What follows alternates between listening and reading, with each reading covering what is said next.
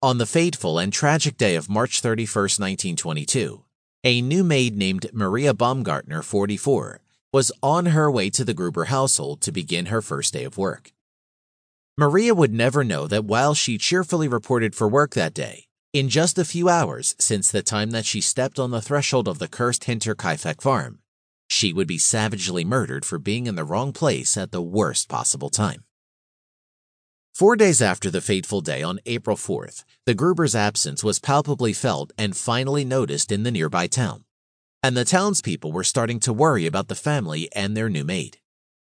Victoria's young daughter Cecilia was not showing up for her classes at school, and Victoria herself had not been attending church, which was very unlike her. The postman in town also noticed that the Gruber's mail had been left unclaimed as well. Clearly, something was amiss. A few townsfolk decided to go to the Gruber's farm to check in on them and make sure they were safe. When the group of concerned citizens knocked on the Gruber's door and called out for them, no one answered. A search of the property around the house and by the nearby forest did not produce anything beyond the norm either. The townsfolk also noted that the air in Hinterkaifeck farm on that terrible day was stale and eerily quiet. The barn was the last building to be checked. The townspeople opened the door and were met with the most horrific sight that any of them had ever seen in their lives. On the floor of the old barn, lying in a gruesome pool of their own coagulated blood, lay the lifeless bodies of Andreas, his wife, his daughter Victoria, and his young granddaughter Cecilia.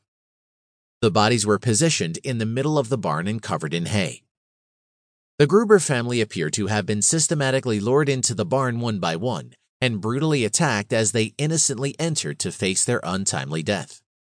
As horrifying as the scene in the barn was, what was even more painfully apparent to those who were witness on that terrible day was the sight of the dead little girl Cecilia, with clumps of her hair torn out of her scalp.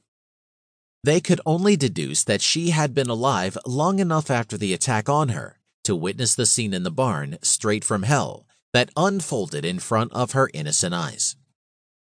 Upon discovering the bodies in the barn, the townsfolk began to frantically search for the new maid Maria and the little boy Joseph, in case they were still alive and needed help. But they were tragically found in the farmhouse and suffered the same evil fate as the others. The little boy Joseph lying on top of his bed in Victoria's bedroom, and the maid Maria was found dead in her own bedchambers. It was obvious that both the maid and the little boy had also lost enormous amounts of blood. On that fateful and tragic day, it was confirmed by all those present that all 6 members of the Hinterkaifeck farm had been brutally murdered in cold blood. The authorities were immediately called, and a few hours later, police officers from the Munich Police Department arrived. Inspector Georg Reingruber was the lead of the team in charge of the murder investigation. The police team initially suspected that the real motive for the Hinterkaifeck murders was robbery, and they proceeded to interrogate suspicious-looking people from the nearby villages, as well as transient merchants and even beggars in the vicinity. But that robbery theory was laid to rest when a big sum of money was easily discovered in the house during the investigation, and all the other family valuables remained intact as well. A thief would have found that large sum of money easily and would have made off with all the family heirlooms if that was the real motive. During the ongoing police investigation, it was also discovered that a few weeks before the hellish night at Hinterkaifeck, Victoria had completely emptied her bank account and even borrowed some additional funds from her half-sister. Andreas Gruber was the senior Cecilia's second husband, to serve as seed money for investing in their farmstead. Victoria had also surreptitiously donated a $700 gold mark in the church confessional. When the parish priest traced the sizable amount back to her as the secret donor, Victoria told the priest to keep the money for missionary work. During the investigation, the police did not know if it was related to the murders, but the sizable amount of money that had been withdrawn from Victoria's bank account was never again accounted for. Another theory and criminal motive that the investigators played around with extensively was that the Hinterkaifeck murders were done as a crime of passion. It was widely speculated by the police that Victoria's former ardent suitor, a man by the name of Lorenz Schlittenbauer, had a plausible motive to want the Gruber family dead. It was widely talked about in town if Schlittenbauer could be young Joseph's true father.